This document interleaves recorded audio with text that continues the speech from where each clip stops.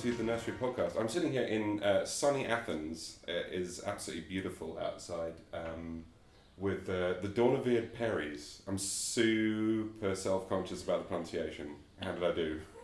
You did great. I did great. Yeah. I mean, for my part at least. For your part. For the Perry part. The Perry part is easy, isn't it? Yeah. Doorneweerd? Yeah, it's really good. Yeah. Okay. Yeah. Okay. I didn't expect to get such thing. And Doorneweerd-Perry is, of course, recently married. Congratulations. Thank you. Improvising partnership. You were improvising before you got together as a couple, and then you're continuing as a couple and basically improv power couple, pretty much. Yeah, and we met through improv as well. So yeah, it's a lot of improv in our lives. There is a lot of improv in your lives. How is it, like the change between improvising as a, not as a couple and then improvising as a couple, has that affected the way that you play together? And now they look at each other on a kind of a, who wants to go first on this question? Yeah. So there are a few pictures of scenes we played in Canada where my character proposes to Gael's character. And I kind of forgotten about that until the picture popped up on Facebook. And I was like, oh yeah. And my character didn't just propose, but I remember this sort of like extra layer while I did it in character to go like, is this something you want to do? Like we were already together, but I didn't know about the marriage thing. So... Oh, that's even weirder. So it's not like, it's not playing or not playing a romantic relationship, it's playing a possible future stage of an existing romantic relationship. Yes. That's complex. Yeah, and we also had... Even though our first show is basically the story of a couple, so before we got together. Right. Which is the first format we performed here in Athens 2 years ago. And it was a show about a couple and the past of that couple. So yeah, we also had this switch between playing that show without being in a relationship and playing that show while being in that relationship. Yeah, and later after that show had been, I saw the recording of it, and I'm like, oh my god, I'm not hiding my attraction at all. I'm like totally checking him out on stage. Yeah, it's funny because obviously Heather and I had the same situation as the two of you. We were performing together and performing a love-themed show before we got together. And we found that after we had got together, it became almost more difficult to perform love scenes because it feels like, I don't know if you have this expression in either of your languages, but we say washing your dirty laundry in public. Mm-hmm. So like everyone could, do you know what I mean? It feels in a way it feels weirder now to have a kiss or something intimate on stage than it did before we get together. But I don't know if you had any of that. I don't feel like it's weirder, but we also played less of the first show we played together, and we have now a second format that is way more. It's a Pixar love story, so we are playing objects and stuff, and I think it also gets further from real life because we are basically playing a love story between a cactus and a balloon. I watched that video. I enjoyed it very much. I'll stick it in the link at the bottom of this podcast. You can check it out on YouTube there. Yeah, and I think there was so much tension in that first show that the first time like we touch or we kiss, there's like pew, pew, fireworks. And I can definitely see how now our characters are like la la la la, shrink, kiss. It's slightly less exciting, scary. Mm-hmm. Yeah. Tell me about a Pixar themed show. How does that work? What do you draw from Pixar? How does that filter into the work? So we were in Canada when they asked us to do a preview of our show, so our couple themed show. Mm-hmm. And we didn't want to do like a mini version of that show because we thought, well, we cannot tell that story in 10 minutes. Mm-hmm. So let's do something else. What do we both like? And then we were like, so I play in a different group, a Pixar inspired show. Gael is a super physical player. We still liked to have the topic of love come back. So it was sort of like this idea of, let's play the impossible love story of two objects. Yeah, it was like the idea of playing a rom-com with that physical aspect of playing objects instead of playing humans, and then we came out with that, like having one object and asking for another object that has an impossible love with that first object. Right, the balloon and the cactus. Like instance, that is love that is suicide, isn't it? Yeah. Yeah. So the very first one we had was a tea kettle and chocolates. So that was our very first, and then we had a few very cool a pencil and an eraser. Oh, that's interesting because the pencil and the razor isn't necessarily suicide. It's just there's a kind of rhythm. Like you write and you erase, you write and you erase. It's really lovely. Yeah, and it's we discover all these new things through playing objects. It's really a show that keeps inspiring us as players, where we the telling of a love story seems to have all these different layers because an object has different goals and different wishes. And what is the goal of a pencil to be completely done at some point or not? Right, because at a certain point the pencil has to be thrown away if it's been used. So there's a lovely symbolism to that, isn't it? And I guess with an eraser as well, if you've used it a lot, then that disappears as well. Yeah, so there are all these really, and I think Pixar does that really well, and we try our very best to improvise the same depth that Pixar finds in their objects and animals and other characters. To play the situation, but treat the feelings with respect. I think that's something we try to emphasize a little bit. Maybe. Yeah, because I guess when you're playing an object, when you're playing an animal, actually, this is me making an assumption, and people may not always agree, but you're creating a story which is about humans, but using the object or the animal as a tool to access that stuff, right? Yeah. And then again, respect what we know about the object.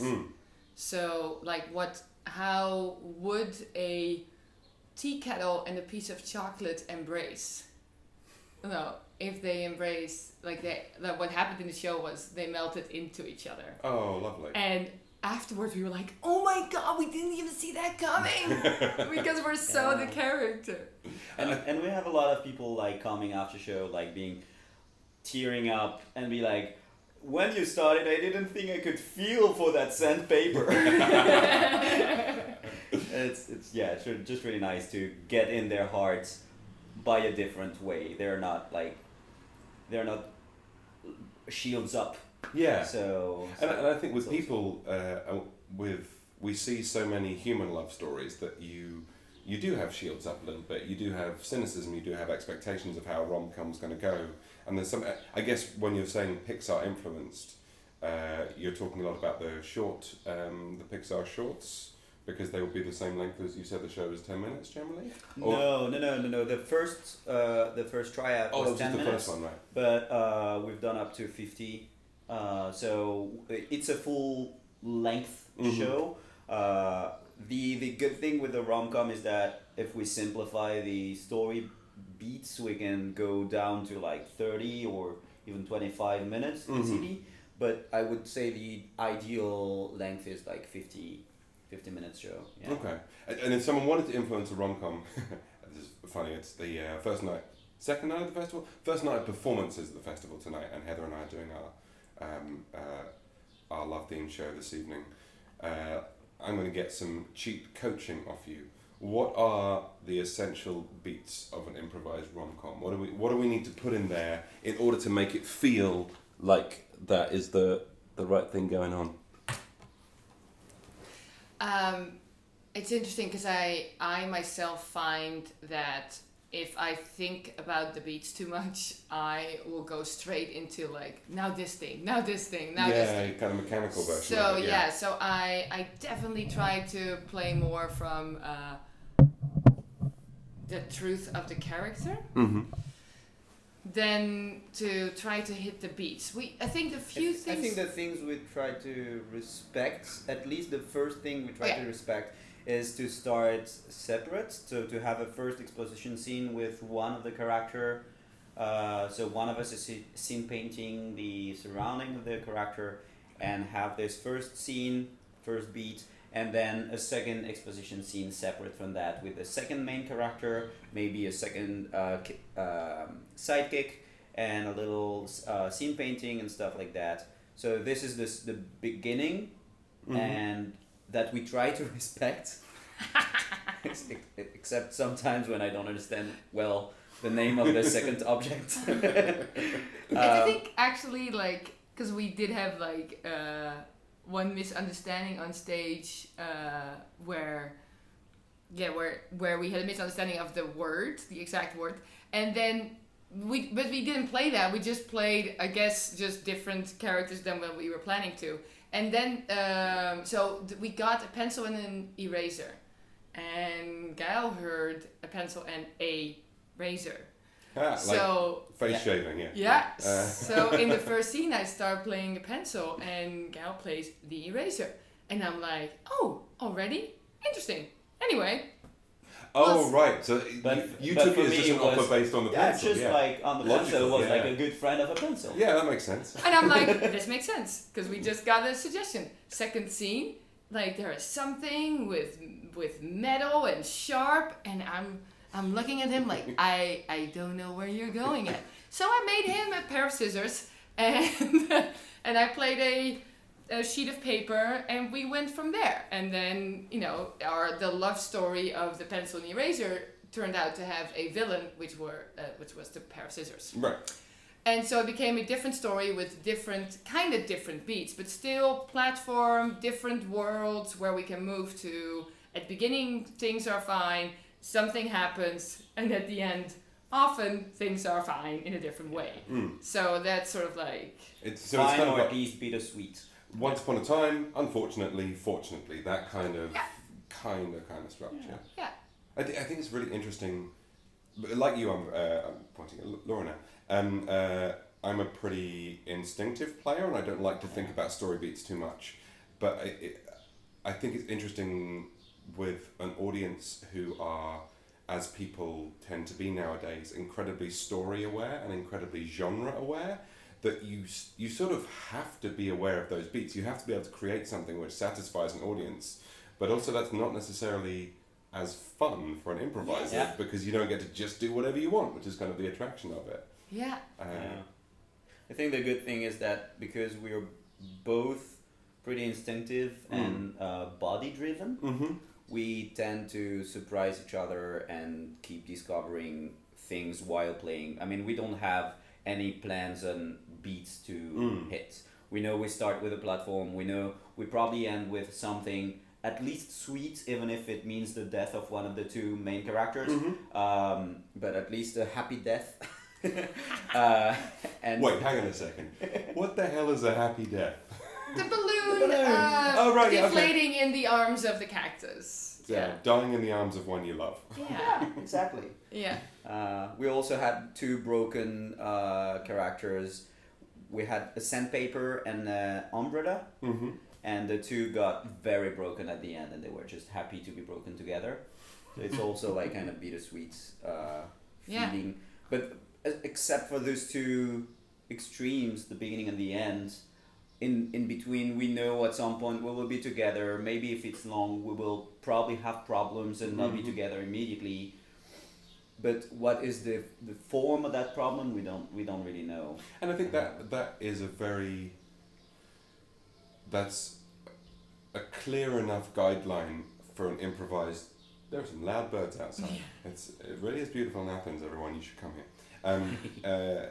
I think that is a satisfying enough shape of a story for many improvised narratives that you start off with something which you establish so you can use it. You finish with a sense of reflection at the beginning, and then in the middle, some stuff happens. Yes. And it can sort of be whatever you want, right? Yeah, and I think from the beginning, we trusted each other a lot. That if one of us stops pushing the story forward, the other can like do it by themselves if needed. And because I have that feeling, I can just sometimes, like, he will want to continue the story, and I'll just like be in this scene for a little, just poke him, like, to be in this moment, and vice versa, where I'm like, all right, now this will happen, that will happen. He will just like play the cactus and do a little dance, and that's all that happens in that scene. And I think we both need that to also have someone go like, yeah, story, but also let's have fun while we tell it. You've got to make sure that you smell the roses along the way. And I think that particularly, I mean, it definitely happens with duo shows or two-prof shows, and particularly when people are best friends or in a relationship or spend a huge amount of time together as well as doing the show, that you see them fucking with each other in a really loving way, and you see the poke on stage, you see the little what the hell are you doing moments. I think that's really delightful. Yes. Delightful to watch. Okay, so I'm going to ask that question. What do you do to each other to give them the little poke? What do you do to each other to piss each other off in the positive way? On stage. I'm talking about on stage. You've not been married long enough for me to ask that question in real life. Yes, less than a week as we're recording this, isn't it? Yeah, we're super newlyweds. Yeah. I think I sometimes like literally poke you. Like physically poke you. Yes. Yeah, true. Yeah. I would say you hit me. That's the word I would use. Yeah. I will physically sort of like, I think that's like what I'll do. Deliberately physically intrude into his space. Yes. You said you're both very physical players. Yeah. So I guess that makes sense. Yeah. I think for me, I would like bring a million characters. Oh, you know the other thing you do? Like, I was the umbrella and I shot you as a character. I forgot which character it was. Oh, anyway, one of us was a stick, the other was an umbrella. I don't know. Yeah. I think it was a stick. And I shot you through the open window, and every time I shot you, you landed up somewhere else, so you never got through the window. And like, we went back over that stage all the way to the back. I launched him again, and he hit something, and we had to do it again. And I remember thinking, come on, let's get the story moving. Yeah. I'm extending a very small moment. Yeah. Yeah, that's true. And so with the Maydays, which is other company that I perform narrative with regularly. I don't think 10,000 Love Songs is really a narrative show, but we often say that the show feels best when it feels like the adults didn't arrive. Mm-hmm. Like the adults didn't turn up today. All the grown-ups in the company, and there aren't grown-ups in the company. There aren't those people who are really wanting to do hard story. It's just the role and the attitude that people are bringing on that particular day. Yeah. Throwing a stick against the window. Yeah. So I want to ask you a little bit about language, because you talked about the misunderstanding of eraser and eraser. French is your first language? Yep. Dutch is your first language? Yep. And I'm guessing that you have a few other languages between the two of you. English, obviously. Yes. Maybe some German? German, more on my side than on his. Gael is hard shaking his head. I've studied German for 15 years, and it's a fail. It's a fail, okay. It's like a total fail. Okay. So no, I'm It's a starting hard language. from... Yeah, I'm better now in Dutch than in German. That's not... I mean, Dutch is a really easy language. It's much... If you know German. Yes, that's true. And if you don't know German, but it's very weird. Also, if you know English, because a lot of English structures and words can be closely translated into Dutch. So it's much harder from a Latin language. So you generally play in English when you play shows together? Yes. But you also travel to a lot of different places and kind of fit into other shows. I just wanted, if you want to talk about kind of the experience of improvising in different languages and how that all, whether that feels comfortable and how you make yourself feel comfortable. I've only improvised not in English a couple of times, and it wasn't easy, and I didn't like my improv. Oh yeah. Very much. It's different improv. Yeah, right, yeah. Definitely. I remember, so I now speak English on a daily basis, and it has become a language that is very close to my heart, to my relationship. So you speak English as your kind of primary relationship language. Yeah. Sounds really formal, but Yes, yes, we decided on that, yes. Okay. But when I started improvising in English for the first time, it was basically like high school level, second language. So I definitely remember searching for words and how sometimes you can't find the alternative word, and all the words that sound like it or look like it, and then you just say something completely different, taking the scene to a different place. Right. And at first annoyed me, and then later I was like, oh no, this is great. It's a gift, yeah. Yeah, I keep surprising myself because instead of going around this thing or maybe that thing, and then I found myself saying I love you in a scene that wasn't about that, but now it's about that. Yeah, right. And I can have that feeling a little bit with German, and I'm slowly learning French now. And apparently I'm very funny in both German and French because I make all these ridiculous mistakes. Which is, it's great. That's great to be pushed to fail. And I think there's an interesting interaction, because an interaction between the language ability and the improvisation ability, because language is something with a very black and white sense of success or failure. Yes. Either you put the verb in the correct place in the sentence or finish it correctly in French, or you don't. And there's no moderation. I mean, English is a little more flexible than French, and a lot more flexible than German, but still, you make mistakes or you don't make mistakes. Whereas with improv, what's a mistake? What the hell does it mean? What I think is like, at least from my perspective, when I started playing in English, it was a little bit the same. I was like, high school level, not bad at high school, but that's it. And nowadays it's my main language. I improvise and I teach more in English than in French nowadays. Yeah, because I'm traveling more than I'm in France. My relationship is in English, so most of my life is in English. Right. But when I started, what I also discovered is like it's a very good way to develop other ways to communicate. So communication is not only about the words you say. Some studies are like it's approximately 15% words and 85% of the rest. Yeah. The intonation, the what's your body is telling, etc., etc.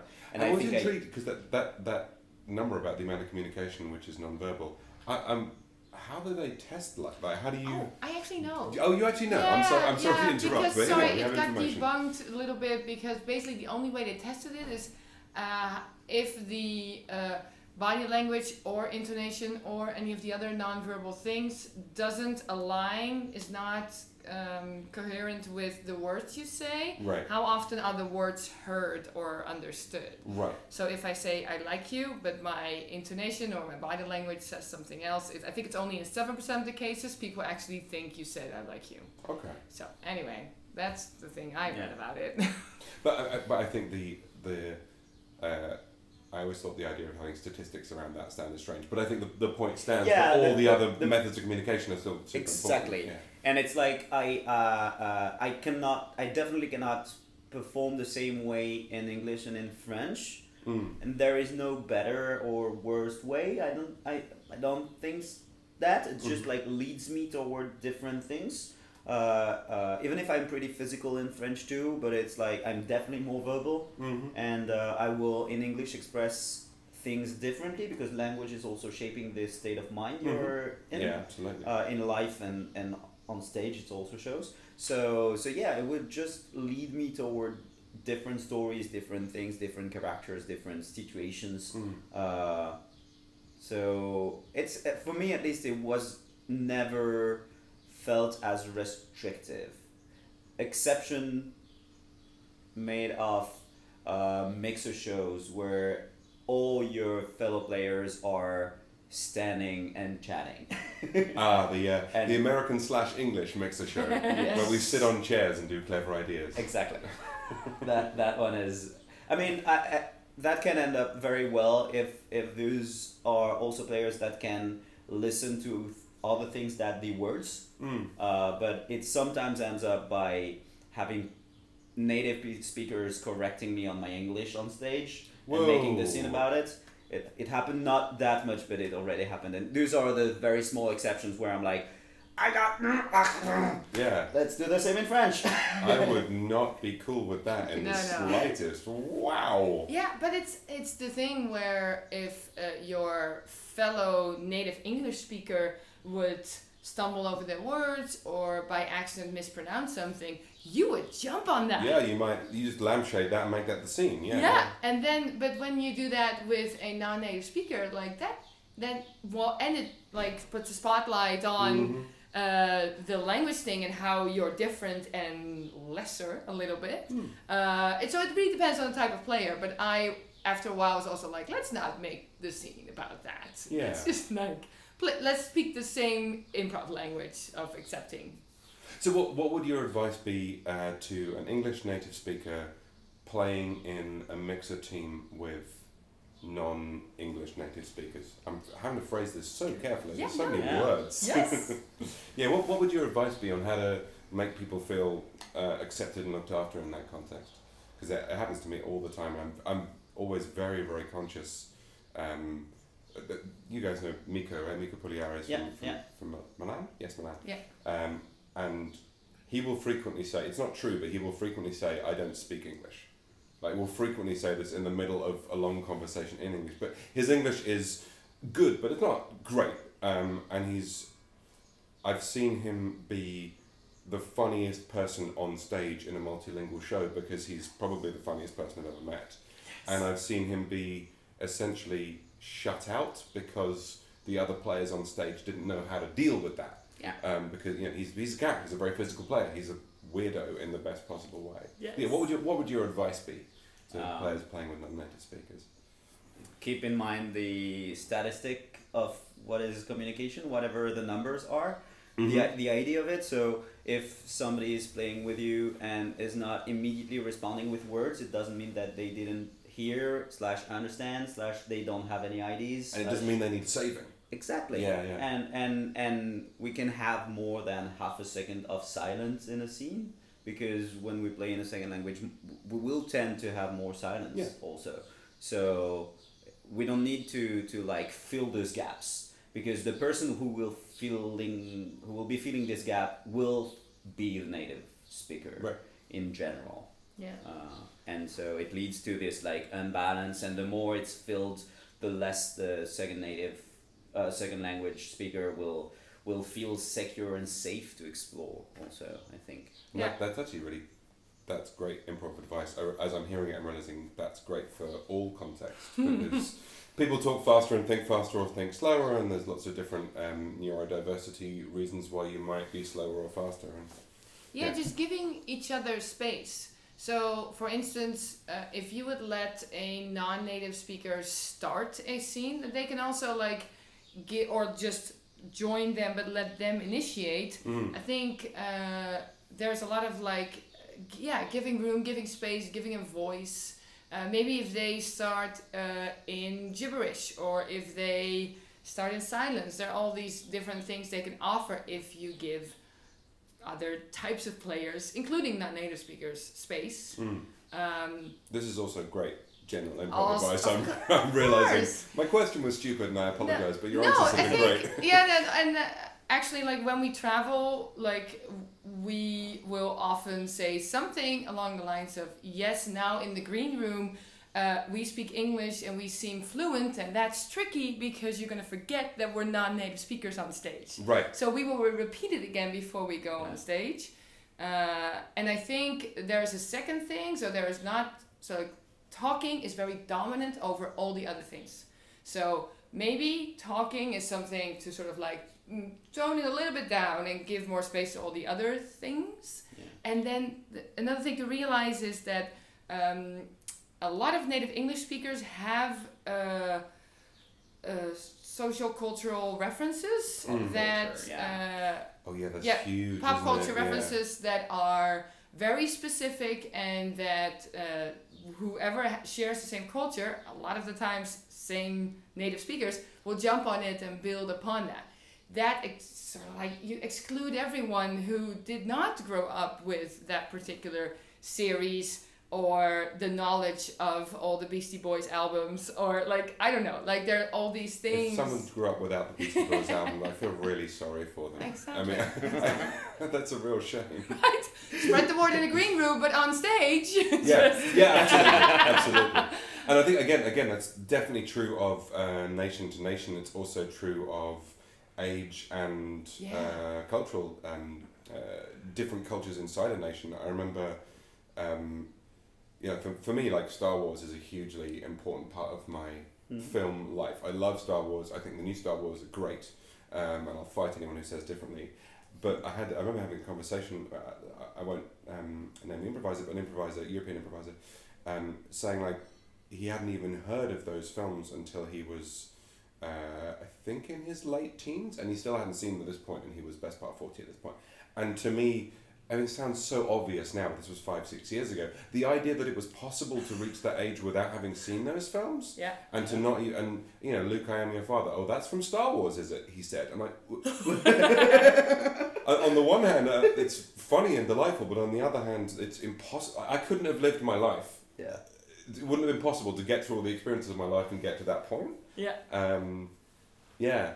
Reference is so interesting because it's also so delightful to take a point of reference or a series and escalate it and play with it and use it. But if you're all on the same page, it's awesome. And it's funny, exactly what you're saying. You think what you know is the normal, which again that goes for a lot of areas in life, but you don't know what you think is normal.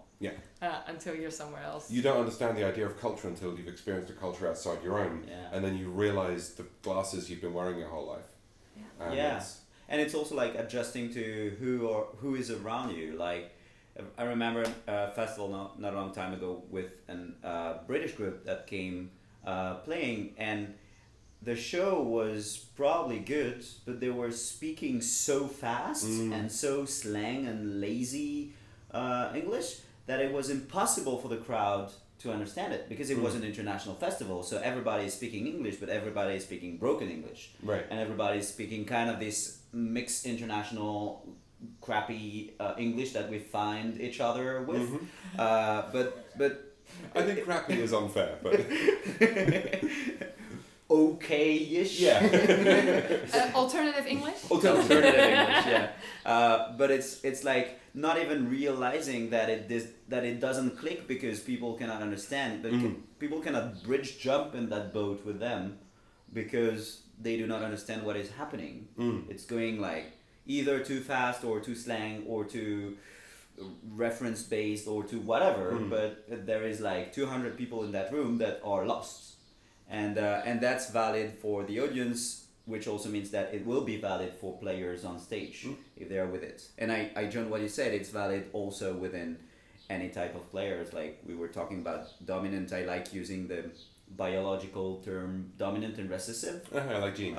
And like, but definitely physical, visual skills are recessive skills that can exist only if the dominant skills are letting space for that. Because we've all seen the scene where an English native speaker and a non-native speaker player both initiate the native speaker verbally and the non-native speaker physically, and the physical offer gets essentially deleted from the scene because the person giving the verbal offer hasn't noticed that it's happening and just keeps but it going. happens also with two French people playing an English show. It also happens, definitely. Absolutely, And I think that's one of the things we find in each other. It's like we're both very recessive, skilled players. We both have like this package of skills that are valuable only if somebody takes care. Laura is miming a heart this is an auditory medium, so I have to add it. I'm sorry, carry on. So yeah, that's also why it's so delightful to play with Laura for me. It's because I have space to do my stuff on stage because she's seeing that. I'm checking you out, baby. Yeah. Exactly. So I think this sort of obviously leads to another thing I want to talk about, which is the European improv networks, which you're both part of. Ohana, in Laura's case, and the SIN network. Is that SIN, as in? Yeah. Yes. Which I just heard of today. They are both networks where you have one or two people from each country coming together. Is that correct? Yes. So I guess you're constantly in this space of recessive and dominant skills, and how much of the point of reference do we share? Because like Dutch and English, we share a lot of references. France and Italy, you share some references, less than Dutch and English. And I'm sure that the former Baltic states have a set of references which we don't have. And how do you navigate that stuff? Or how does that operate in those kind of environments? Because they're both quite big. Well, I know Ohana is fairly big. I think approximately 40 to 45 members. of which a selection of 20 to 25 meets 3 times a year, but never the same selection of those 45. Right. And it's going for 6 years now, and I'm there since the start. And I think I've learned a lot of seeing all these different people from different countries, how they improvise, what they bring. And I think that is, I keep being reminded 3 times a year of how we don't see the same TV shows, but we sometimes do have the same, like romantic comedies, that's getting pretty widespread, right? So but then recently one of our Swedish improvisers brought a Bergman-inspired genre to our group, and we were like, wow. Berg who? And he's like, oh my god, I can't believe you didn't know Bergman. And it was great how he brought something that was so different from all the genres that we have. So I think both is true. We find out how we're the same, and we find out how we're different. I think that's a very interesting question at the GII, which is the Global Improvisation Initiative Symposium a few weeks ago, about whether improv has an innate morality to it.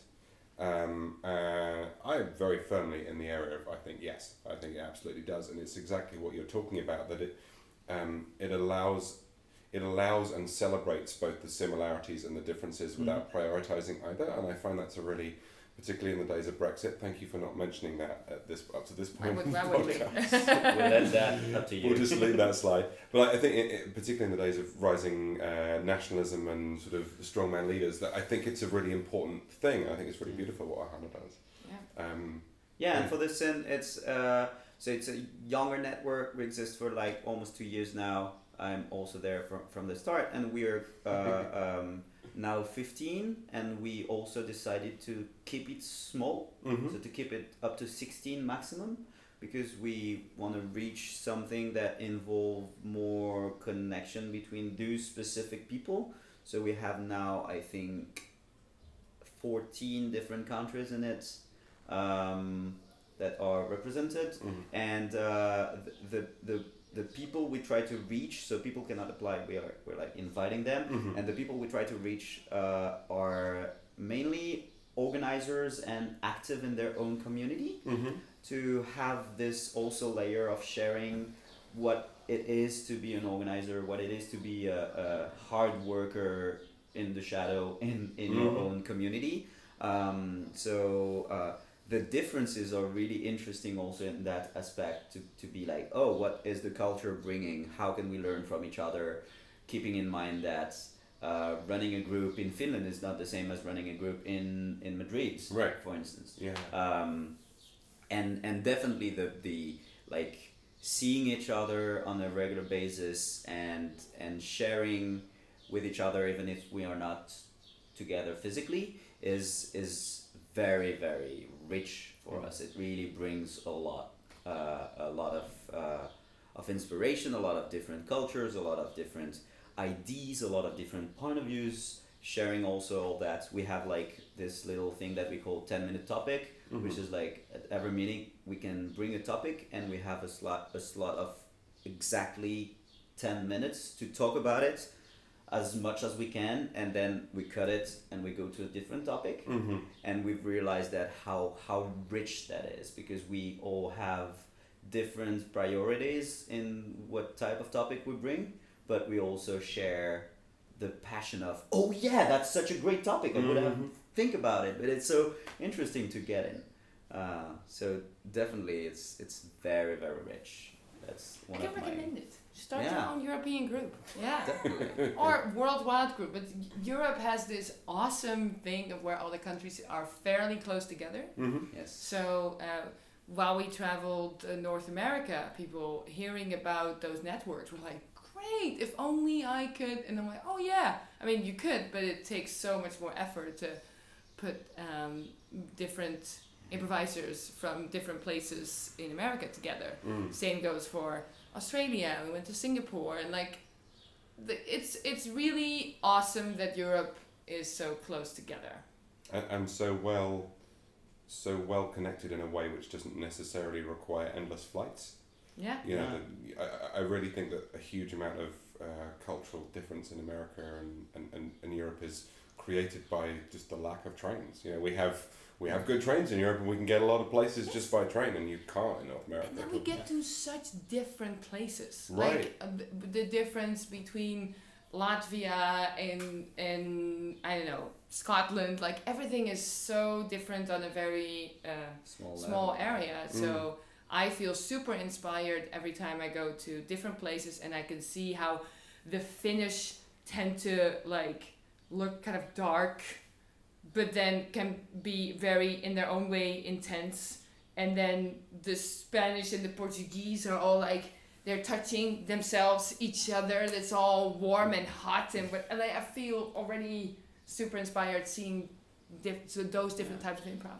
In a way, it's sort of. I mean, I guess maybe that's part of the point of organisations like those two. I'm also thinking about Our Lives, which is one which I had quite a lot of contact with, because obviously Heather was the English representative despite being Scottish. But don't tell anyone.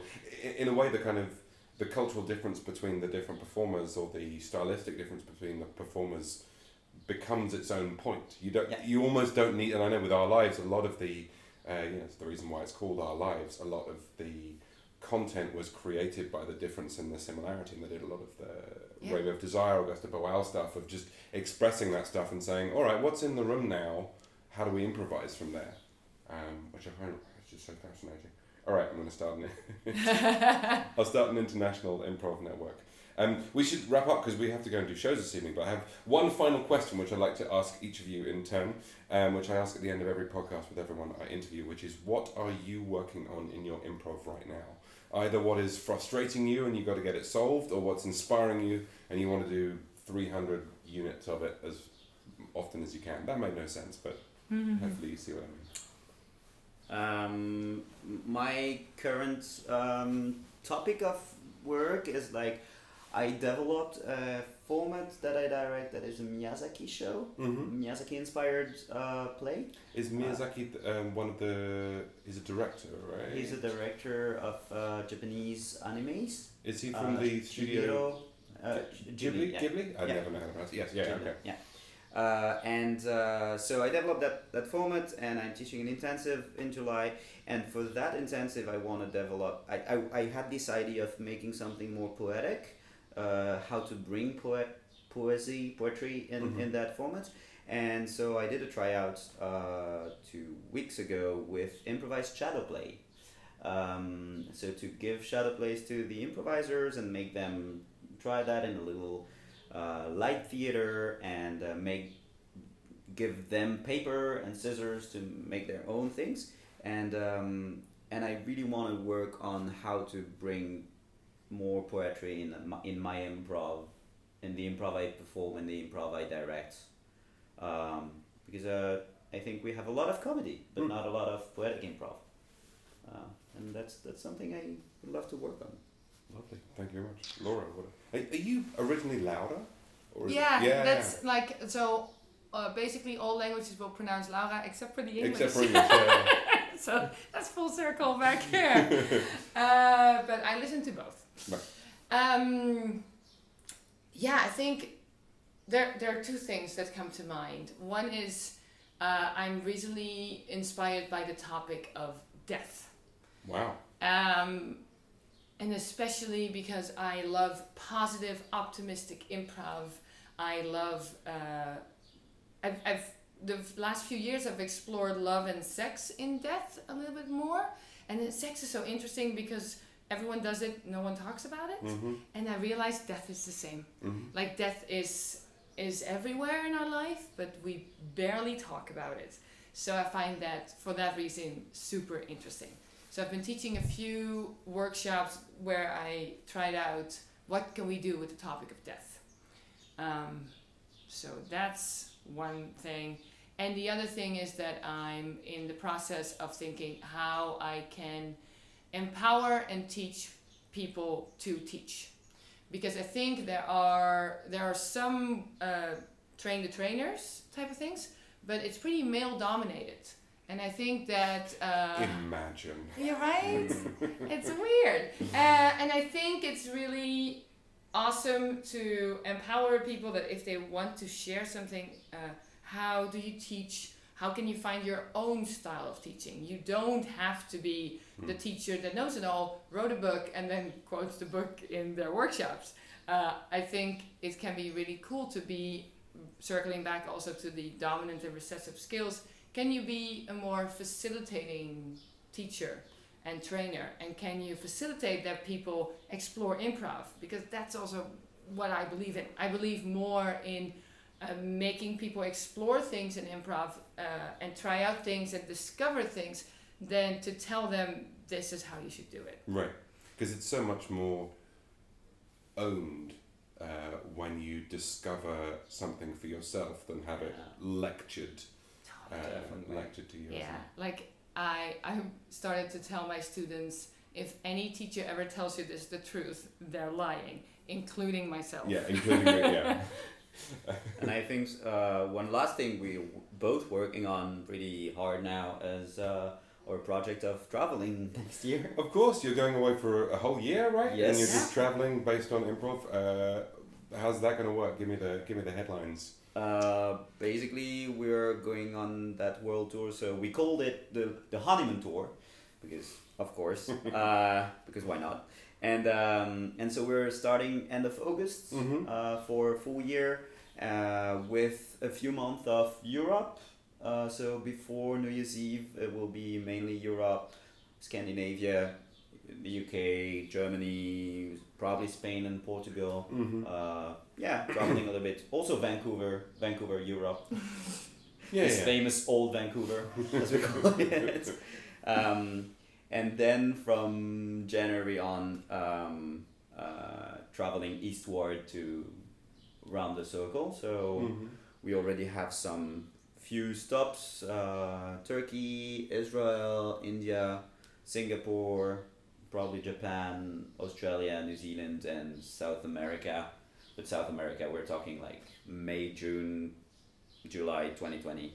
So that's over a year from now. Who knows what's going to be happening in a year? Exactly. It's pretty exciting, because we do a lot of traveling, so we basically decided let's connect all our travels together and just pause our courses and our normal weekly things to allow actual further travel and more inspiration from different parts of the world. Yeah.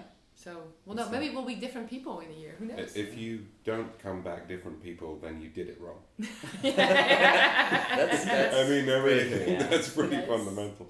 Gael, Laura, Doorneweerd-Perry, thank you so much for your time. Any social media or websites, or where can people look you up if they would like to follow you? Are you going to be blogging your travels or any of that kind of stuff? Yes. Twitterama, any of that stuff? Yeah, we'll be doing all that. Yes. We, I think I am definitely on all the socials with my name.